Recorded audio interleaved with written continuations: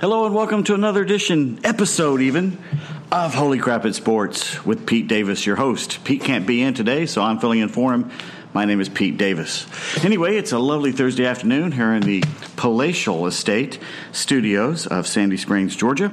And we got lots to talk about today, so let's get right to it. The Braves woes continue in Atlanta. And by the way, the Atlanta media is way too soft. David Price is a whiny little bitch again. Rob Gronkowski is a harsh bunter. Say that fast. A's Chris Davis, no relation, is in the money. Australian listeners to the podcast, Tampa Bay will win the AL East, and other crazy thoughts. My kingdom for a knee, says Dustin Pedroia. The Dodgers are home run happy, and this day in baseball history, the award-winning This Day in Baseball History.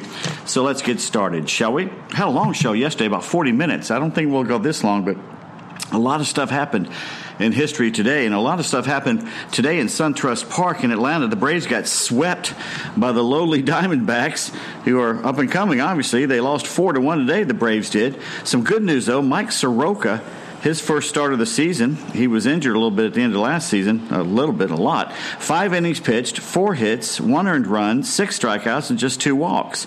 Unfortunately, after that, the bullpen for the third straight game completely flopped. Chad Sabatka, 2/3 of an inning, 3 hits, 3 runs, another walk. It was ugly and doesn't get better for the Braves tomorrow. They're going to be up in Cleveland to face Corey Kluber. You may have heard of him. Touki Toussaint gets his first start of the season for the Bravos as the young kids are coming up. Between Max Fried, Toussaint, and Soroka, look out everybody else.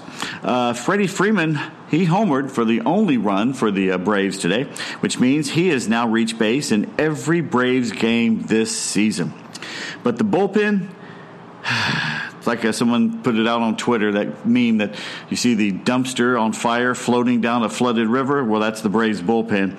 They gave up 11 runs and 9 innings in the 3 games at home against the Diamondbacks.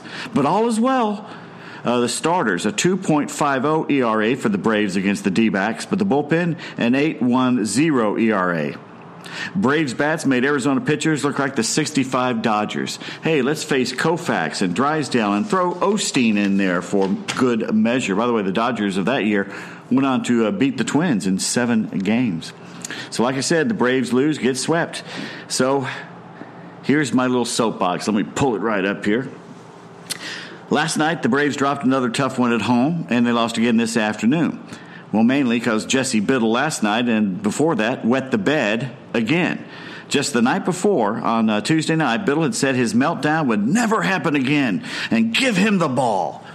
Never for Jesse Biddle is about 24 hours. Now, pitchers get into funks. Batters get into funks. Talk show hosts, podcast hosts get into funks. I just got in one there. But my beef is more with the Atlanta media. And it's been going on a while now. And I'm part of it. We're just too damn nice to the players and the teams in this town.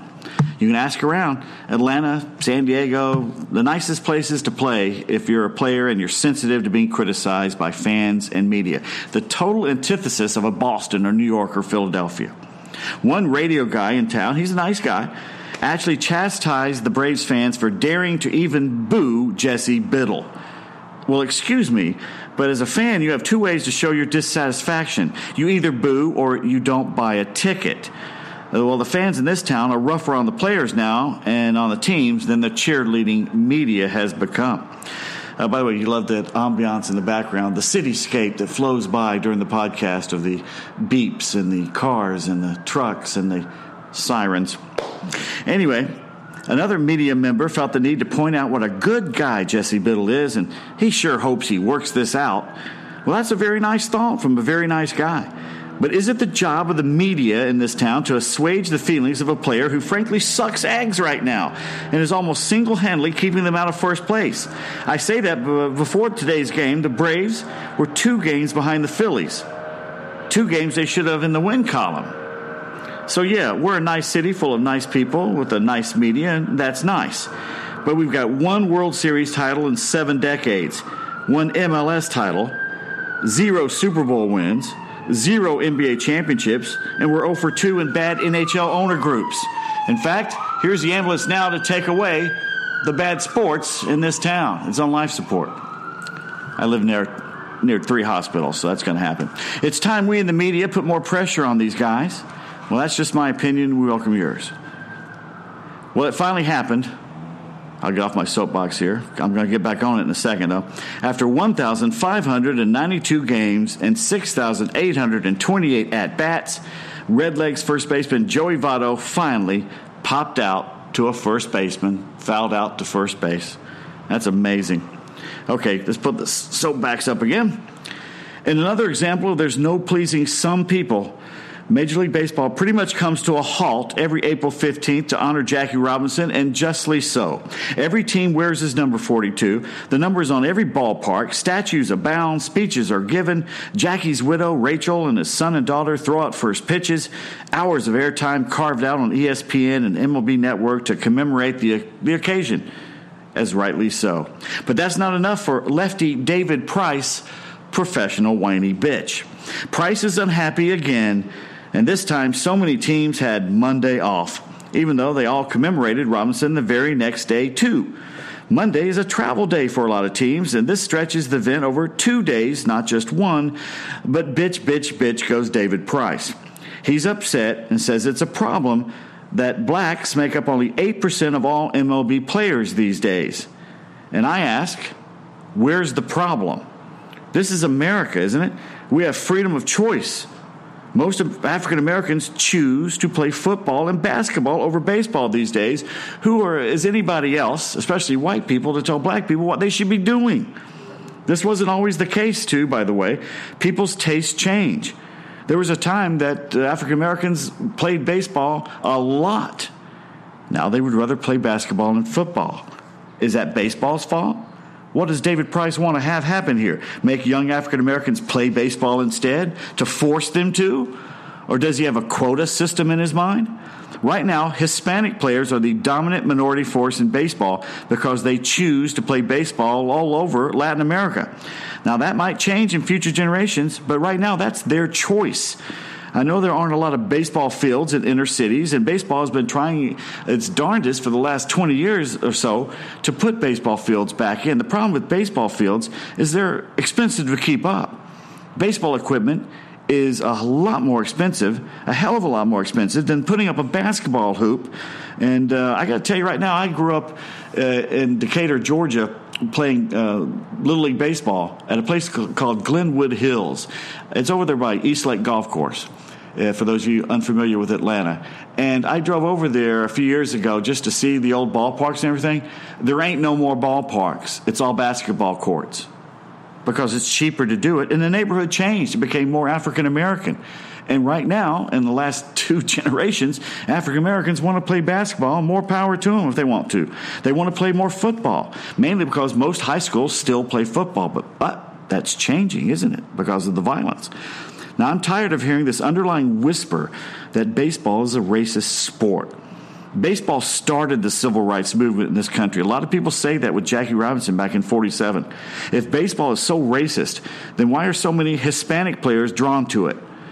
Once again, that's my opinion. We welcome yours. If you want to write me here at Pete Davis, go to email me, PeteDavis1, that's the number 1, at yahoo.com, or tweet me at PeteDavis1. That's at PeteDavis1 on Twitter. I'd love to hear your opinion about this, especially if you're African American.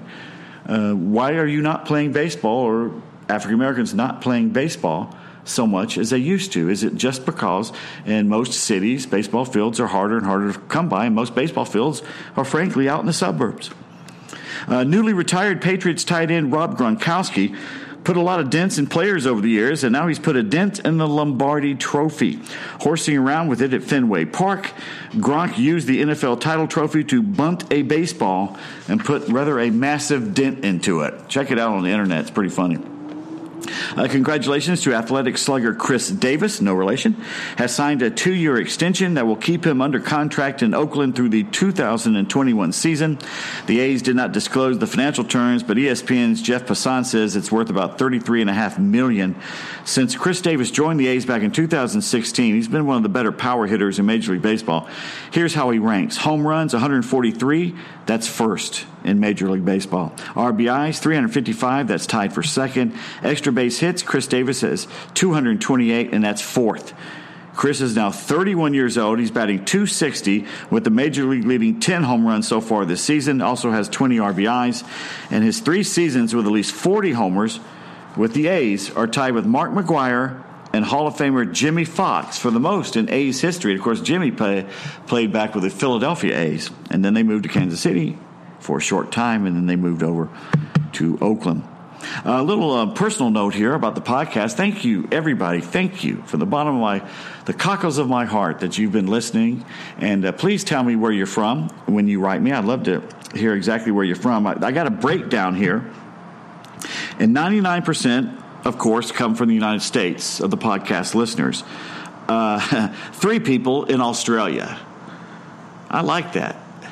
I've got listeners in Australia. I'll tell you more about that. Most people listening are in Atlanta. The second biggest city is Cumming, Georgia. Yes, that's Cumming, Cumming, Georgia. I have no idea why they call it that. Sanford, Florida has weighed in. And Belrose, New South Wales, Australia. Well, salute. And I'd love to hear from you. How did you find me in Belrose, New South Wales? I know Peter Moylan, former pitcher, just retired and is now working for Fox Sports Braves. And great guy and funny guy. He's from Australia, and maybe that's why. Maybe it's his family. Who knows? Omaha, Nebraska has weighed in. Mutual of Omaha, Wild Kingdom. While I hover safely overhead in the helicopter, Jim Russell's the Mighty Python. Marlon Perkins. Fort Walton Beach, Florida.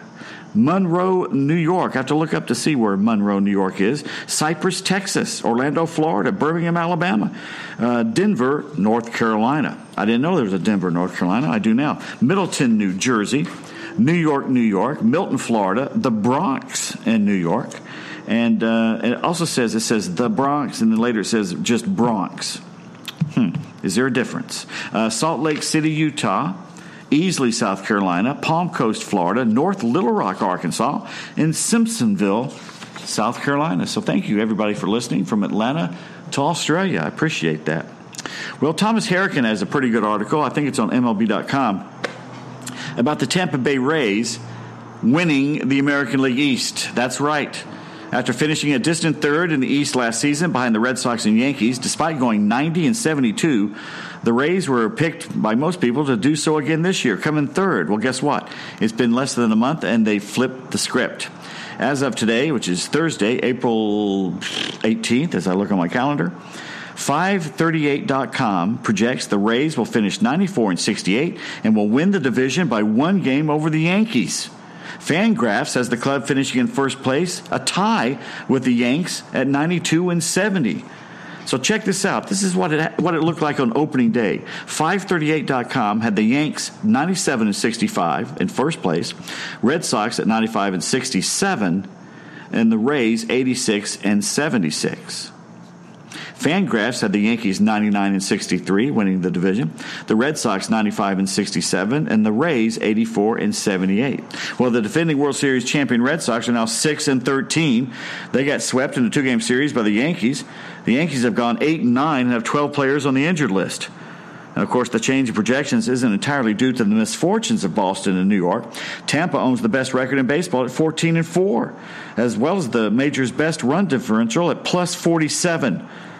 While the Rays' largely unheralded pitching staff has been at the center of the team's success, according to an MLB-leading 2.33 earned run average, the club's offense has also impressed, especially Austin Meadows, I'm sorry, Pirates fans, and Tommy Pham, I'm sorry, Cardinals fans, and Tampa Bay's for real. My kingdom for a knee. Red Sox second baseman Dustin Pedroia left Wednesday night's game against the Yanks after his first at-bat with left knee discomfort. Manager Alex Cora said after their 5-3 loss that Pedroia had approached him and told him he felt something weird in his surgically repaired knee. Pedroia will stay in New York and be evaluated by a doctor today. Meanwhile, infielder Zhu Wei Lin appears to be the logical choice to come up from AAA should Pedroia, age 35, hit the injured list. And of course, we said this about Tiger, didn't we? But Dustin may have played his last meaningful game for the Red Sox. He's had issues with the knee since 2017, missed all but 3 games during last season, and made his debut this year in the team's home opener last week, but he's just 2 for 20 so far, starting his first 3 games at second base and then 2 games as the designated hitter. So he's a fun player to watch. I hope he gets back. No team in Major League Baseball history has homered in more consecutive home games than the Los Angeles Dodgers now. They only got one against Sonny Gray and the Reds, and it was all they needed. A.J. Pollock hit a 3-run home run in the 6th inning as the Dodgers tied the big league record by hitting a homer in their 32nd consecutive home game during a 3-2 win over the Redlegs on Wednesday. Pollock broke open a scoreless game, and he connected off Sonny Gray, who falls to 0-3, providing the Dodgers with all of their runs in their 4th consecutive victory. By the way, Sonny Gray is so overrated. Always has been. L.A. has homered in every regular season game at Dodger Stadium since August 21st of last year, including 13 straight this season. While the Dodgers matched the mark set by the Rockies over 3 months of the 99 season, they won't get a chance to break it until April 26th when they return home from their road trip. Meanwhile, Cincinnati manager David Bell ejected in the 5th inning after that game after having words from the dugout with plate umpire Nick Marley. Bell got tossed for the 2nd time already in his first season with the Reds, said he was thrown out, telling Marley to pay attention to the game. Well, that's what umpires love to hear. And according to Bell, quote, I didn't say one word the entire game about the strike zone. Some of our hitters were upset about a couple of calls. It was never over the line or anything, but the umpire continued to look into our dugout, which I understand why he was doing that because guys were yelling. I was just saying, I will take care of this. Pay attention to the game, end quote. I don't know why he got thrown out for that. The Reds, by the way, went 3 for 29 during the series. Their league team batting average, not the series, for the game, their team batting average is a major's worst 200. And according to Bell, we believe in our offense, and we have confidence it's going to happen very soon. That's right. He has nothing but confidence and very little of that. Well, before we get to baseball history, I'm going to take a drink here. What's it today? A Falstaff. Let's do that. Falstaff, I believe, was the first beer I ever tasted.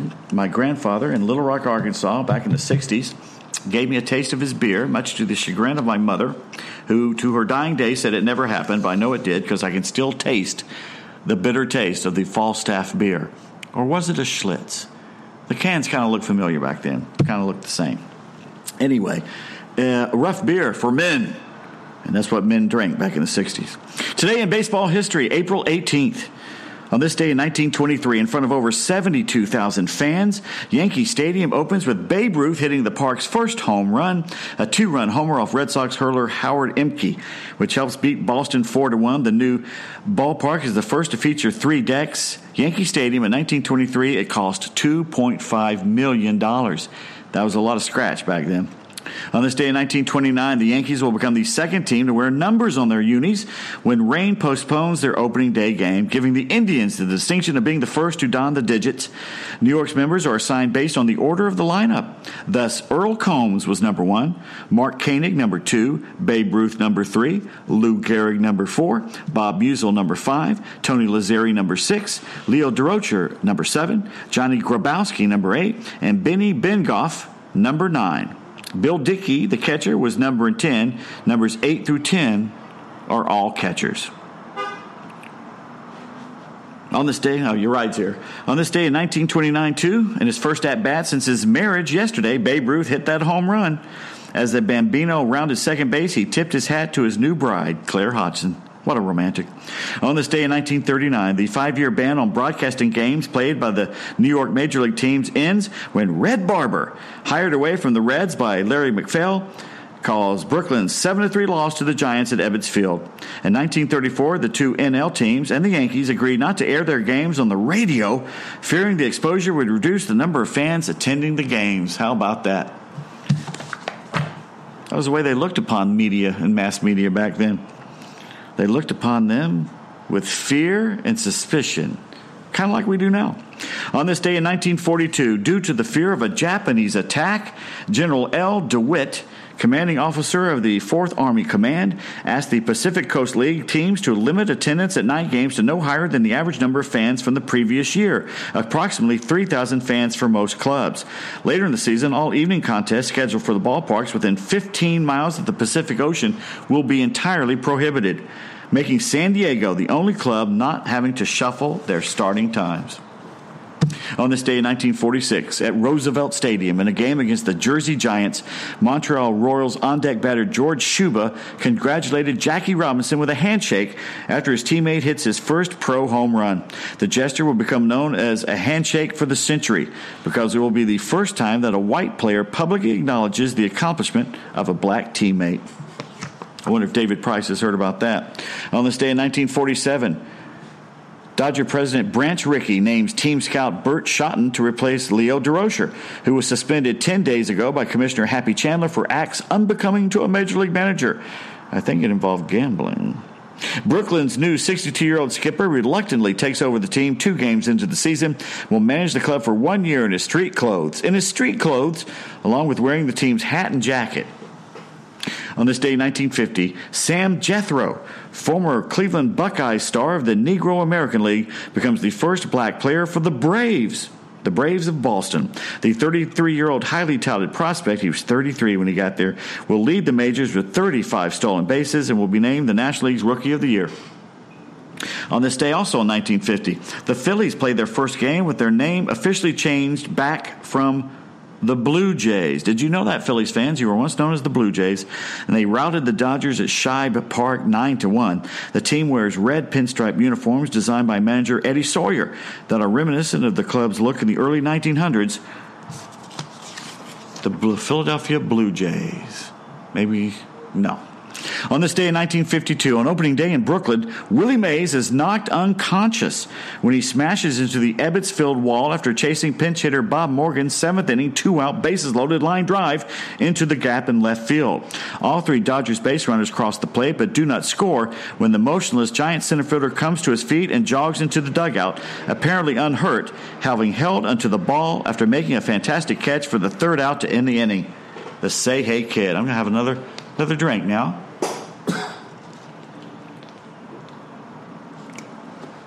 And a cough. I have a cough button here, but I just don't want to use it yet. Can you imagine if he knocked unconscious, he would have been taken out on a stretcher these days. But back then in 1952, just jumps up and keeps playing. On this day in 1956, Ed Rommel becomes the first Major League umpire to wear glasses during a game when he mans third base during the Yankees' 9-5 win over Washington at Griffith Stadium. You know, for the Senators being such a bad team, they sure had a lot of this days in baseball history. The bespectacled arbitrator, known as the father of the modern knuckleballer, or knuckleball, played 13 seasons with Philadelphia, compiling an impressive 171 wins, 119 losses with the A's from 1920 to 1932, and then he became an umpire afterwards. That wasn't that unusual back then. Can you imagine it happening now? That after a player retires, like Chipper Jones becomes an umpire? That would be great. By the way, this whole thing with Rommel caused George C. Scott to cry out, "You magnificent bastard, I read your book!" On this day in 1958, at the L.A. Coliseum in front of a National League record crowd of 78,000 plus people, the Dodgers played their first game in the City of Angels. Carl Erskine gets the win, besting Al Worthington and the Giants 6-5. On this day in 1959, Branch Rickey, former general manager of the Cardinals, Dodgers, and Pirates, is appointed the president of the Continental League. The Continental, starring Christopher Walken. The third potential major league never materializes, but helps to accelerate the expansion of the existing leagues, including Mets fans putting a National League team back in New York to fill the void of the Giants and Dodgers going west, young man. On this day in 1960, an ambulance showed up for Ted Williams. No, it's just... Let's wave at the ambulance as it goes by. Or is it a fire truck this time? No, it's the Popo. I better hurry up and get this done because they'll be knocking on the door soon. On this day in 1960, Ted Williams became the first major leaguer to homer in 4 different decades when he blasted a pitch from the Senators again. Right-hander Camilo Pascual 500 feet over the center field wall for the only run, and the Red Sox's 10-1 opening day loss at Griffith Stadium.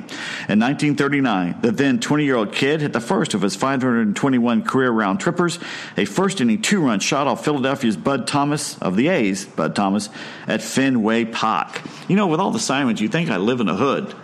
And you know what? Maybe I do. On this day in 1964, L.A. southpaw Sandy Koufax threw the second of his 2 career immaculate innings. He struck out the side on 9 pitches. Although Leo Cardenas, Johnny Edwards, and Jim Maloney all strike out quickly in the top of the 3rd inning, Cincy will score all of the game's runs in the next frame, thanks to a 3-run homer hit by Deron Johnson to beat the Dodgers in Chavez Ravine contest 3-1. I said Deron Johnson. Maybe it was Darren Johnson. I have his baseball card. I should know. On this day in 1966, Dodgers shortstop Maury Wills singles to center off future Hall of Famer Robin Roberts, becoming the first batter to hit an artificial turf in a major league game. For that crime, he was arrested by the policeman the same cop that just drove by is now driving back the other way with his sirens going. Okay. The Astrodome's new playing surface called Chem Grass. Oh, don't you want to play on something called Chem Grass? That's CHEM, like in chemical. Guess who named it Chem Grass? The Monsanto Company.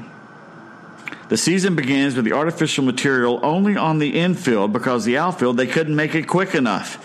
The outfield was dirt until July. They painted the dirt green in Houston, in the Astrodome.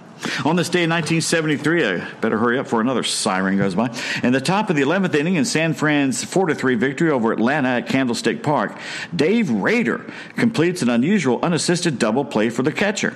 After catching an attempted sacrifice bunt, which is popped up with Braves runners on first and second, the Giants backstop races to second base and steps on the bag before Sonny Jackson, who had headed toward third on contact, can get back to the base. On this day in 1978, sad news, Lyman Bostock, a highly sought free agent in the offseason, hit .336 for the Twins the previous year, offers to not accept a salary for April if he doesn't begin producing. He went just 2 for 39, that's .051 batting average to start the season. The 27-year-old outfielder raises his batting average to .296, the highest on the club, before being fatally shot near the end of the season as an unintentional victim while riding as a passenger in a car. On this day in 1978, after getting ahead in the count 3-0, Reggie Jackson, knowing he has a green light to hit away, feigns to be upset after getting a bogus take sign from third base coach Dick Hauser. Oriole right-hander Tippy Martinez, deceived by the batter's behavior, grooves a fastball right down the middle of the plate, which the Yankee slugger promptly puts over the fence, giving the Yankees a 4-3 walk-off victory. If he did that today, there'd be a bench-clearing brawl and a dance. On this day in 1981, in International League action at McCoy Stadium, the Pawtucket Red Sox and Rochester Red Wings begin the longest professional game ever played. At 4:07 a.m., the suspended 32-inning contest ends with the score knotted at 2, being completed later in the season with the Red Sox scoring the winning run in the 33rd inning. All they had to do was play one more inning. On this day in 1982, the Braves, led by manager Joe Torre, set a National League record when they win their 11th straight game to start the season, beating Houston at the Astrodome 6-5. The eventual NL West Division champs, who will finish the campaign with an 89-73 record, will extend the mark to 13-0 when they add 2 more victories against Cincinnati at Atlanta Fulton County Stadium. I think it was the 13th game that Claudel Washington hit a line drive up the middle to win that game, and we were all sitting at a bar called the Commodity Exchange, drunk as Cooter Brown, jumping up and down for joy. That was the first time the Braves had gotten to the playoffs since 1969, remember. It had been a 13-year drought. On this day in 1991, a sellout crowd of 42,000-plus watches the White Sox play their first game at New Comiskey Park. And to commemorate that abomination, they see the home team get crushed by the Tigers 16-0. Jack McDowell gives up the park's first homer to Cecil Fielder. They've since redone the park, so it's supposed to be a lot nicer. Poor Chicago. That was done, was it right before Baltimore did their park? and everybody was just oohing and ahhing over, Oriole Park at Camden Yards, and then poor White Sox. They've always got the short end of the stick, haven't they? On the year 2000 on this date, during the Angels' 16-10 victory over the Blue Jays, a Sky Dome promotion becomes a bit too frank when fans get hit with bits of hot dogs. The wieners fell apart after being shot from the hot dog blaster. Okay, I'm just going to put 2 to 2 together here, and if you're going to call something a hot dog blaster, I don't think it's going to stay intact. Undaunted by the fallout, promoters continue to propel the missiles, even though the hot dogs repeatedly splatter the onlookers with animal byproduct. On this day in 2008, Tom Glavine of the Braves is put on the disabled list for the first time in his 22-year career. The 42-year-old, his ailing right hamstring catches up with him. On this date, also in 2008, after receiving numerous complaints, the Michael Vick Welcome to the Neighborhood promotion is dropped by the Kansas City T-Bones, a minor league team in the Independent Northern League. The May 28th event, which was to feature the home team wearing black and white striped jerseys with their opponent in orange jumpsuit-style uniforms and spotlights in the ballpark with escape sirens, kind of like we've been having, were set to mock the former Falcons quarterback, who was serving a 23-month sentence in nearby Leavenworth Federal Prison after pleading guilty to federal charges related to dog fighting. On this day in 2008, Connor Jackson, needing only a double to complete the cycle, hustles instead to get his second triple of the game. I ask you, if you need a double to complete the cycle, don't you stop at second base? The Diamondbacks outfielders' unselfish offensive output helps pace the club to a 9-0 win over the Padres. I think they had the game well in hand at that point. I'm staying at second. On this day in 2008, the Dodgers announced Joe Beimel has been selected by you, the fans, in an online poll during spring training as the player whose likeness will now be used in an August 12th bobblehead promotion. The 30-year-old southpaw reliever, considered a long shot for the honor, gets the nod due to a strong internet campaign orchestrated by his mom and dad, Ron and Marge. Aww. And on this date, finally, in 2012, beginning with the second pitch of the fifth inning through the seventh pitch of the eighth frame, Bartolo Colon throws 38 consecutive strikes en route to picking up the victory in the A's 6-0 win over the Halos. The Oakland starter faces 11 straight batters who never see a pitch that is called a ball in the contest held in Anaheim. Well, that's it for another edition of Holy Crap It's Sports in This Day in Baseball History. I'm Pete Davis. You can always reach me, on Twitter. Follow me at Pete Davis 1. That's the number 1. Or you can email me at PeteDavis1@yahoo.com. Looking forward to hearing from you folks in Australia, down under. And tell me why you eat, what's that thing they eat? Instead of peanut butter, it's not Nutella. I forget what they call it. It'll come to me after I hang up. It's made out of squeezed koala juice, I think. Anyway, call and correct me on that. I'm sure you will. And you can always still follow us Monday through Friday on Talk 106.7 FM from 3 to 6 in the afternoon, Eastern United States time. The Kimmer Show. That's from 3 to 6. I'm a smart ass on that show. Also, I do sports somewhere between 5:15 p.m. and 5:25 p.m. And it's a lot of fun. And while we're still on the air, join us. They sold the station out from under us. And once again, I appreciate following me on Patreon, by the way, patreon.com, Patreon, if you like the show and want to see it continue. Well, by golly, help us out a little bit. Anyway, thank you very much for listening. Thanks for putting up with all the sirens. I'm going to go out there and see the chalk outlines on the sidewalk in just a minute.